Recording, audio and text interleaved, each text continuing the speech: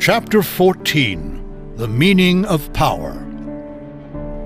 In Armenia, 10 of our tractors, introduced by a relief committee, plowed 1,000 acres in 11 days. This work would have required 1,000 oxen and 500 men, and neither the oxen nor the men were available. In French Morocco, the Berbers still thresh grain by stamping with their bare feet on a small quantity placed in a bag. 3 men can thus thresh about 2 bushels an hour. A threshing machine, drawing its power from a tractor, threshed 90 bushels an hour. That is, the machinery in 1 hour did as much as 135 men treading bags could do in the same period. Russia has famines, in spite of its immense areas of land suitable for cultivation, because its agrarian population cannot, with primitive methods, produce a sufficient surplus over and above their own requirements to feed the cities, or in emergency to feed areas devastated by drought. Under present circumstances, if the surplus were produced, it could not be transported. When the Soviet government asked our aid, we told them to buy automobiles before they bought tractors, in order to get transportation. That they did. Later they bought tractors, so that now they have from 16 to 20,000 tractors at work. In Russia, they calculate that 1 tractor does the work of 100 oxen and 50 men. The saving is even greater than appears, because the upkeep of the oxen alone would ordinarily take a large portion of the crops harvested. It has not been difficult to teach the peasants to operate the machinery. The Russian peasant young man has an almost romantic regard for farm machinery. Official tests of the tractor in England show that it costs, every factor being taken into consideration, just 1/2 as much to plow with a tractor as to plow with horses. The tractor is being used to revive the agriculture of Greece, and there is hardly a country that has not some tractors. Now, what does this mean? The peasants of many parts of Europe and of the Near and Far East are poor beyond any knowledge that we have of poverty. Our poorest poor whites, even our tramps on the road who are poor by profession, have more of this world's goods and certainly more comforts than most of these peasants. Even those who in this country will not or know not how to work for a living are really unable to be as poor as the peasant or the coolie. And this is because we use so much developed power in this country that even the most ingeniously indolent cannot escape its effects. And at that we are using only a small fraction of the power we ought to use, and much of what we are using is being used wastefully. Of that more later. One point stands out above all others. This country uses many times more developed power per head than does any other country.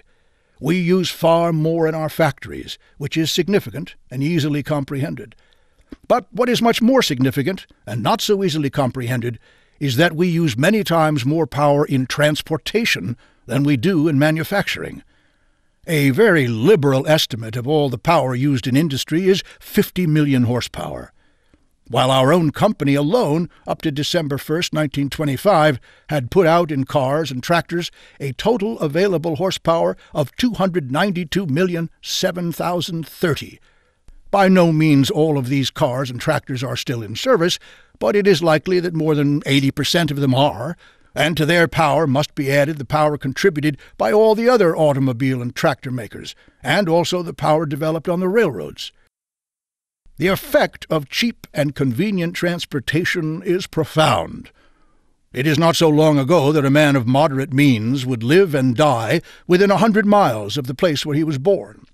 His mode of living would differ little from that of his father, and indeed of his forefathers. That is still true throughout most of the world today, but it is not true in America. One may see, standing outside of almost any large building operation, working men's cars, bearing the license plates of 6 states. Nobody has ever disputed that the best of all education is to be gained from travel. But travel was formerly the prerogative of the well-to-do. Now everyone can and does travel. Our state boundaries mean nothing. We could not have a war among our states because we have no cloistered states with separate identities and interests. Our Civil War could not be repeated. If Europe had cheap and easy transportation, the present artificial barriers between countries would quickly vanish because they would be an intolerable nuisance. It is not strange, therefore, that transportation has almost wholly changed this country. The railroads built the country by making the exchange of products easy and convenient, but it remained for the automobile to break down all the barriers, because a railroad can only follow its tracks, while an automobile can go anywhere. We no longer have any real isolated districts. We have no states or sections set apart from the world, excepting here and there in the mountains, and the number of people so isolated is negligible when compared to the whole population. And so, too, the wants of the people are increasing, and the general standard of living in this country has probably increased more rapidly within the past 15 years than in all the years previous. Having a high standard of living may or may not be civilization. That we do not know. But we think that civilization, in terms of material well-being, indicates a degree of intellectual well-being, for without economic independence there can certainly be no intellectual independence. If a man spends 12 hours a day hunting his daily bread, he is not going to have much time left over for clear thinking. It is natural and proper that this new era into which we are entering should be distinguished for the time being by the devotion of much of our power resource to transportation. The automobile is not a thing of itself. It is just a way of using power. Our civilization, such as it is, rests on cheap and convenient power. The nation started with water power, but could handle only small quantities of it with the water wheel, which wasted more power than it used. And so, with the invention of the steam engine, the fine natural force of flowing water was disregarded for coal power, made workable through the steam engine. Now, with the ability cheaply and conveniently to transport power in the form of electricity, we are able through the water turbine to handle any amount of water power and to transport it as electricity with all the advantages of quantity production. Coal, we have learned, is not merely to be burned for its heat, but is a valuable chemical, of which heat is only one of the byproducts. This heat energy is used to create steam, and through a steam turbine finally turned into electrical energy. Then we have the internal combustion engine, such as used in the automobile with volatile oils, and in the diesel engine with heavier oils. We have more sources of power than ever before, and we are looking around for additional sources. There is somewhere ahead of us the utilization of atomic energy. We are everywhere searching for more and more power. The wasteful little public utility power station is giving way to the big, centrally located power station. We are beginning to realize that the political and financial conception of developed power as something to regulate and jockey with is antisocial. Our public service commissions, with their regulation of rates, should not be allies of the financial forces which think of generating plants as something on which to pile quantities of stocks and bonds, the returns on which are to be secured not by serving the public, but by a franchise, a monopoly granted by some public service commission. We, the people, actually pay tax money to support commissions whose sole duty it is to see that public utility corporations shall not be allowed to ruin themselves through bad management. It is just another case of how ill-informed reformers play into the hands of shrewd financiers. These commissions were erected at the behest of the reformers to save the people from excessive charges by public service corporations, as though the people would have paid excessive rates. The public quickly reforms an ill-managed corporation by not buying its product. But the commissions which stepped in, ostensibly to save the people, really only save the corporations from their own folly. Thus we have a situation in which the public service corporation is guaranteed some kind of an existence regardless of its management. This is against the interests of the public, because the corporation is not put into the position of either serving or going out of business. The public interest demands that corporations be thrown in to sink or swim. No one need worry about corporate oppression, for giving bad service destroys more quickly than can law. But the hopeful sign is that men are every day learning that the real profits of power generation are to be earned through giving it cheaply and conveniently to the public, and that, as compared with these profits, the profits of financial juggling are petty. The source of material civilization is developed power. If one has this developed power at hand, then a use for it will easily be found.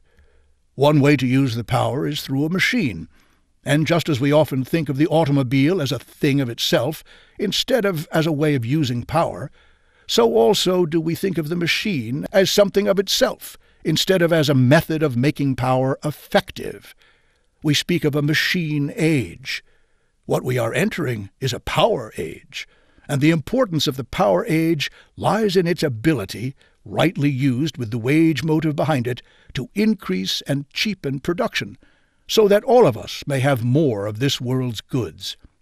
The way to liberty, the way to equality of opportunity, the way from empty phrases to actualities, lies through power. The machine is only an incident. The function of the machine is to liberate man from brute burdens and release his energies to the building of his intellectual and spiritual powers, for conquests in the fields of thought and higher action. The machine is the symbol of man's mastery of his environment. One has only to go to other lands to see that the only slave left on earth is man minus the machine.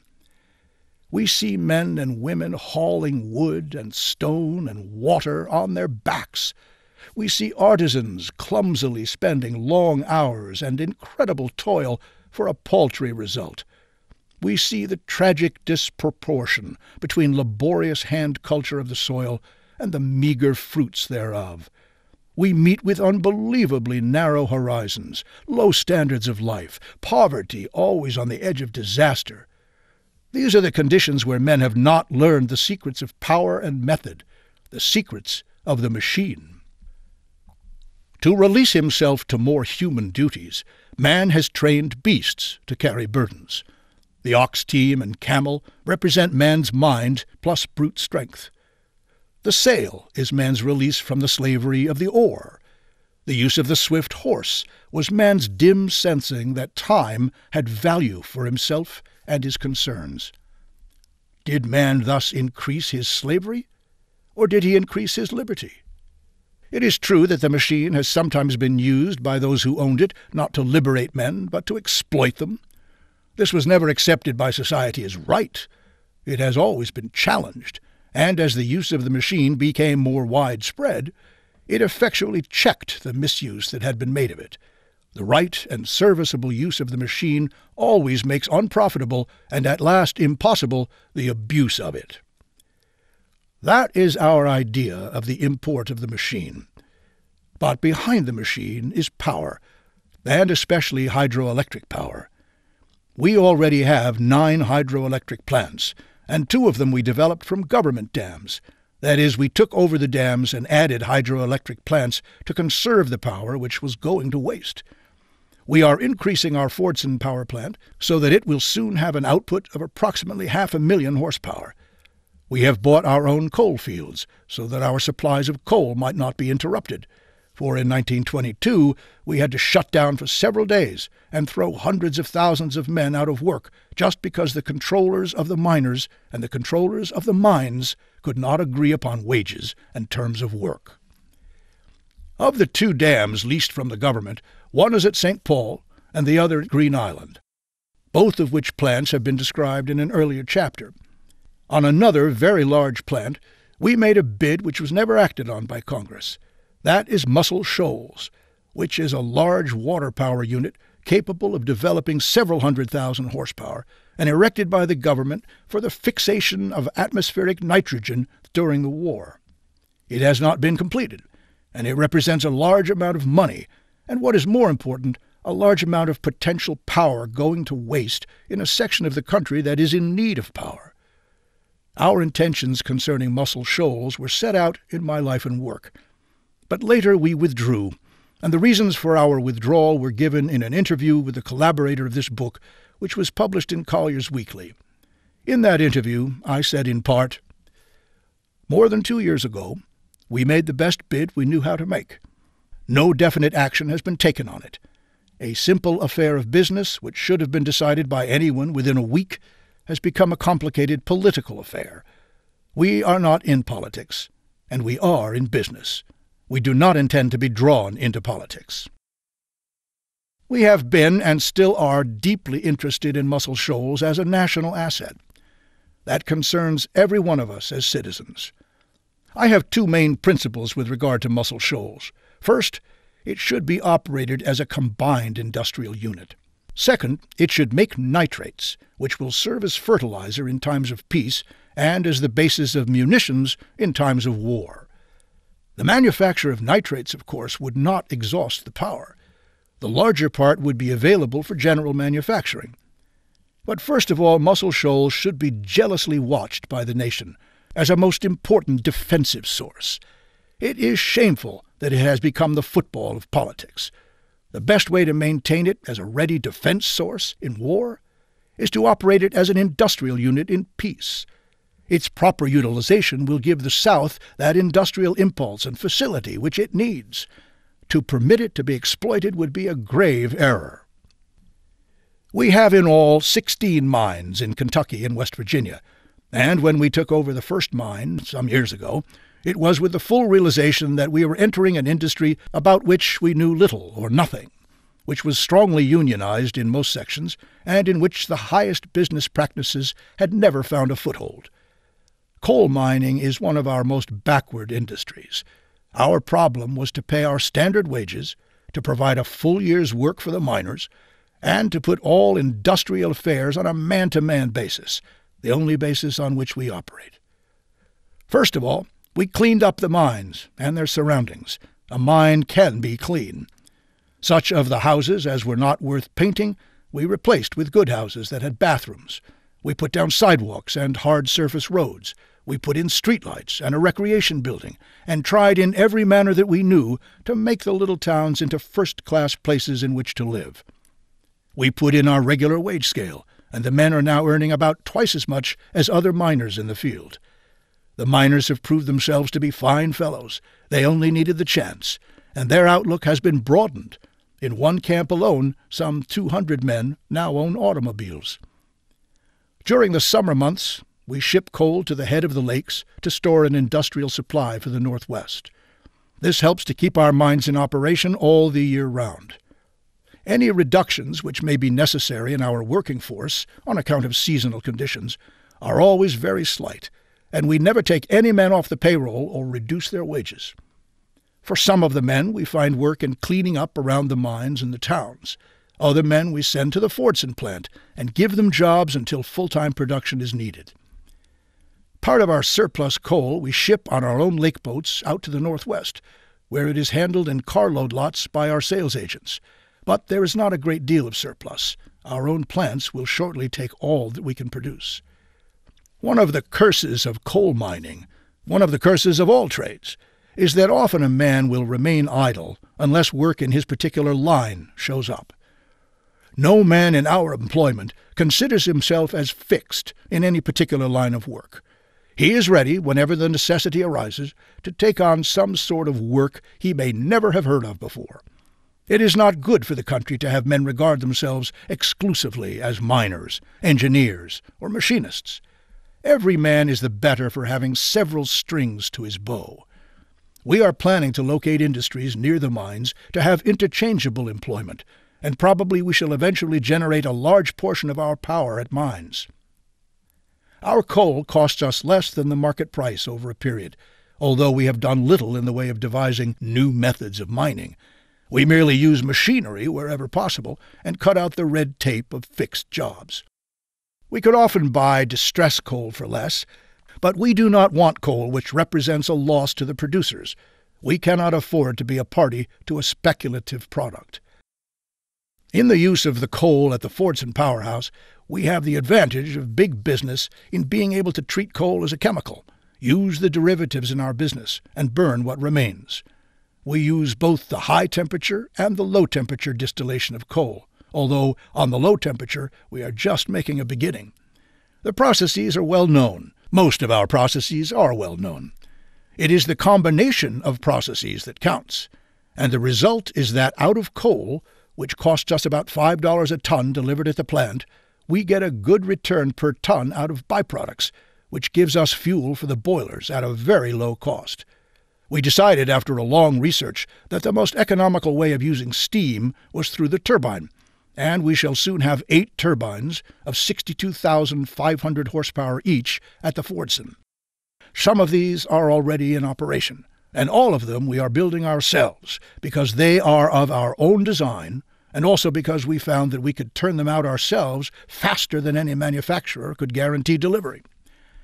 These turbines are identical. One of the outstanding features is the generator. It is 1/3 less in size than any other of the same capacity, and it is the first on which all mica insulation has been used. It also uses a radically different system of ventilation from that used on other generators. It delivers current at 13,200 volts.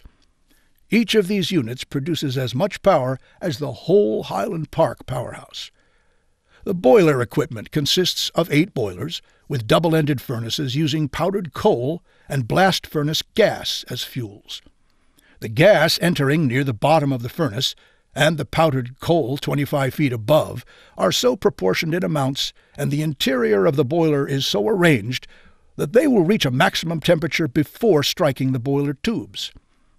After these gases have passed over the boiler tubes, they circulate through superheaters to the tops of the boilers, the interior height of which is 70 feet, and thence up the 8 330-foot brick stacks which furnish a natural draft.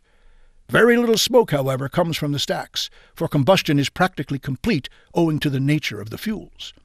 Not only is there a maximum production of heat by this process, but the proportion of heat that may be transferred to the water averages as high as 90%. Another economy of such a fueling process is the lack of ashes and slag, there being only a small residue left in the furnace, as against a much larger amount when coal is burned in strikers. When boilers are subjected to the high temperature caused by such efficient fueling, the furnace walls are apt to settle and crack, increasing maintenance costs. This is partially overcome by supporting the boilers from an overhead steel framework, rather than by employing foundations directly beneath. The use of fuels, which combine so thoroughly in burning, together with the practice of feeding the boiler with condensed steam, with distilled water for the makeup, to eliminate trouble from boiler scale, makes possible the continuous operation of the boilers night and day for 6 months or a year, instead of the usual shutdown every 2 months or so. In line with this is the equipment, which makes possible a shift of fuels from coal and gas to tar and oil in cases of emergency. Such a change may be made without shutting down the furnace and without lowering the temperature or in any way the operating efficiency of the apparatus. The only tools in this boiler house are a slice bar, a poker, and a shovel. These are nickel-plated and in a glass case. The entire interior of the boiler house is painted dark gray and enameled, and the attendants dress in white uniforms and caps. One attendant watches 4 furnaces, and it is his duty, after the flow of gas has been set at the proper amount, so to regulate the speed at which the coal is fed as to maintain a constant steam pressure in the boilers. The steam generated enters the turbines at a pressure of 230 pounds per square inch and a temperature of more than 600 degrees Fahrenheit. Here it is directed against a number of steel blades or buckets, arranged fan-wise along the rim of a large wheel. Just as a current of air directed against a fan will make the fan wheel revolve, so the steam turns the first wheel of the turbine rotor. When it leaves the wheel at the opposite side, its own direction has been changed, and it is following a circular path, opposite in direction to that of the turbine wheel. If allowed to strike the blades on the next wheel at once, the steam would tend to turn this second wheel backward, and therefore a set of directional blades or nozzles fastened to the stationary housing are so placed that the steam is turned in the proper direction once more, and then thrown against the second set of blades. In this manner, the steam follows a zigzag path through 19 wheels, comprising 15 stages of progressive expansion and consequent decrease of pressure of the steam. In order to take care of the expanded steam, the blades in each stage are larger than those of the preceding one, the last set being 26 inches long, whereas those of the first stage are only 3.5 inches in length. The steam causes the rotor of the turbine to make 1,200 revolutions a minute in the process of losing its pressure against the turbine blades. The whole construction of the turbines and boilers is in some respects unusual, but the differences are highly technical and have no place here.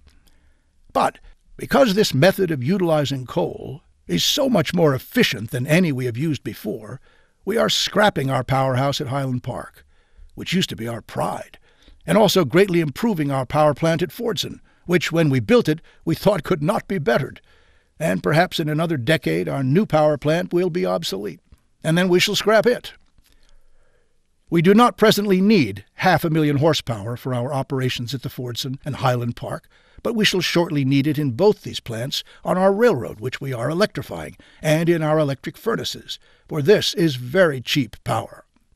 And the cheapness of this power, practically generated as a byproduct, indicates something of the relation which an industry might have with the surrounding country. It is possible, in any great manufacturing center, that the coal used for power in the factories could also be used for heating the homes of the people. That is, it is possible to use every piece of coal twice, once for its industrial uses and once for its domestic uses. A car of coal delivered at a factory could be used to do all that is required by the factory. The chemicals, gases, tars, and other ingredients could be extracted, and the remaining coke, a pure fuel, could be sent on to the homes. This has been done with great success and economy. It is no longer an experiment. For several winters we have demonstrated on a large scale that not only can the coal be used twice, but the coke can profitably be sold to our employees at a considerably lower price than that made by the trade. With all the great factories coking their coal, thus providing a double use for it, other economies will come. A great waste will be prevented. When one thinks of the precious elements which have been consumed for decades on the furnace grates, all going up in smoke and being lost to human use, it becomes clear that the new method has not come too soon. Not only are the elements of coal being saved in modernized factories, and other numerous fields of endeavor enriched by the materials thus saved, but we are coming to see that our factories may become public service institutions. In the modern use of coal, gas is produced, and gas is a public utility. That part of the gas which is not used in direct processes of manufacture can be turned over to the community. The fertilizing elements extracted from coal can be utilized on the farms. And then there is the possible effect of all this on the transportation problem. As our great factories go into these economies, which really consists in getting greater usage out of their basic materials, they will come more and more to the use of power in its electrical form. Now, in our great cities, electricity is used in lighting and transportation. These are its greatest services outside the factories. The multitudes of our cities are transported on electric cars to and from work. When the men are in the shops, the peak load is on the lines that furnish the factories with power. When the men are going to and from work, the peak load is on the lines which operate the transportation systems. And nothing is simpler than that the factories, before and after working hours, should turn their power over to the work of transportation. These are only passing hints, all of them practicable, and most of them already in practice, by which the industries of the nation can be of greater service to the community. Our great factories have it in their power to become public utilities in a larger sense than ever before. And using power in chain fashion means that power will be cheaper than ever, and cheap power, rightly used, means high service and high prosperity, and it may all be had from what is now waste.